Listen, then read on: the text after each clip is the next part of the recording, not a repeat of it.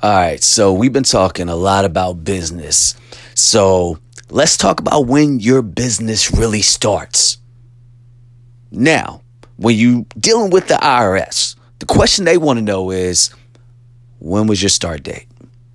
That's important. Just like when I write my scripts, it's like, when does this story start? When did you start your business? So when you look at your start date for tax purposes, again, we talking about how we gonna be deducting stuff so the IRS don't be trying to, audit us all the time. There's many ways you can do this, you all. Now, when you show the IRS a copy of any type of advertisement or website, that is a good indication of when you want to start your business. So you can have a brochure, you can have a business card, whatever you have, advertising will really say that's your start date. So, you say to the IRS, just in case they do audit you, you establish your office, and then you have like the first time you was paying rent for that, or you have, a party that you threw, and you time stamped it based on saying, okay, this was a photo on my Instagram when I did my startup party or my launch party. Bam. Now you have started your business.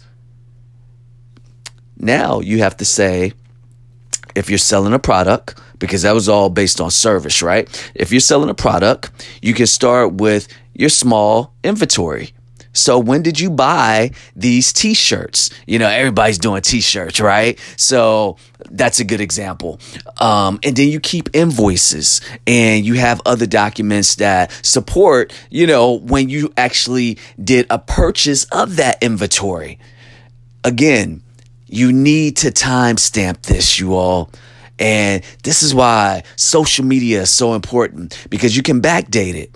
And because we're so transparent in this society, and because so many people are like, hey, let me put it on Front Street. This is what I'm doing at this time, at this date, the IRS can track that.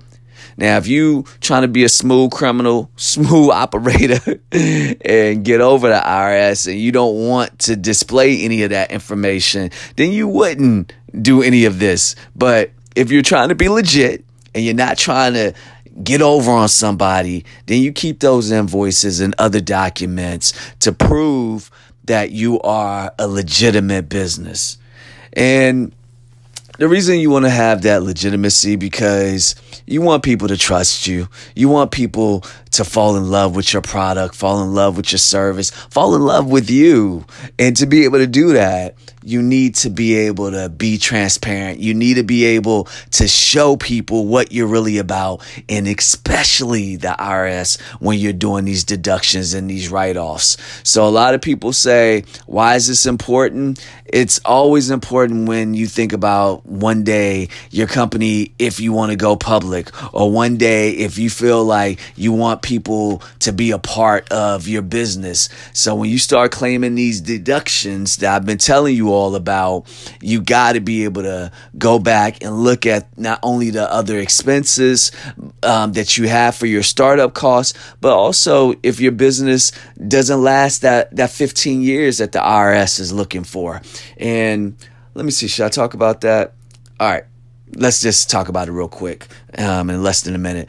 Not all of these business will last 15 years, first and foremost. So when you have a small business and you have that 5,000 startup cost that we talked about, the process of deducting the excessive amount, if you lose value within the time frame, you can deduct the leftover of your startup in a business loss. And when the IRS sees that, they're going to look at that deduction and they're going to go ahead and say, okay, this is just as good as you're getting the tax deduction for that 15 years if you sell at the loss of your startup costs by adding the loss because of the shortfalls of the deduction of the larger loss, meaning lower taxes. All right, this is Pierre De La Fortune.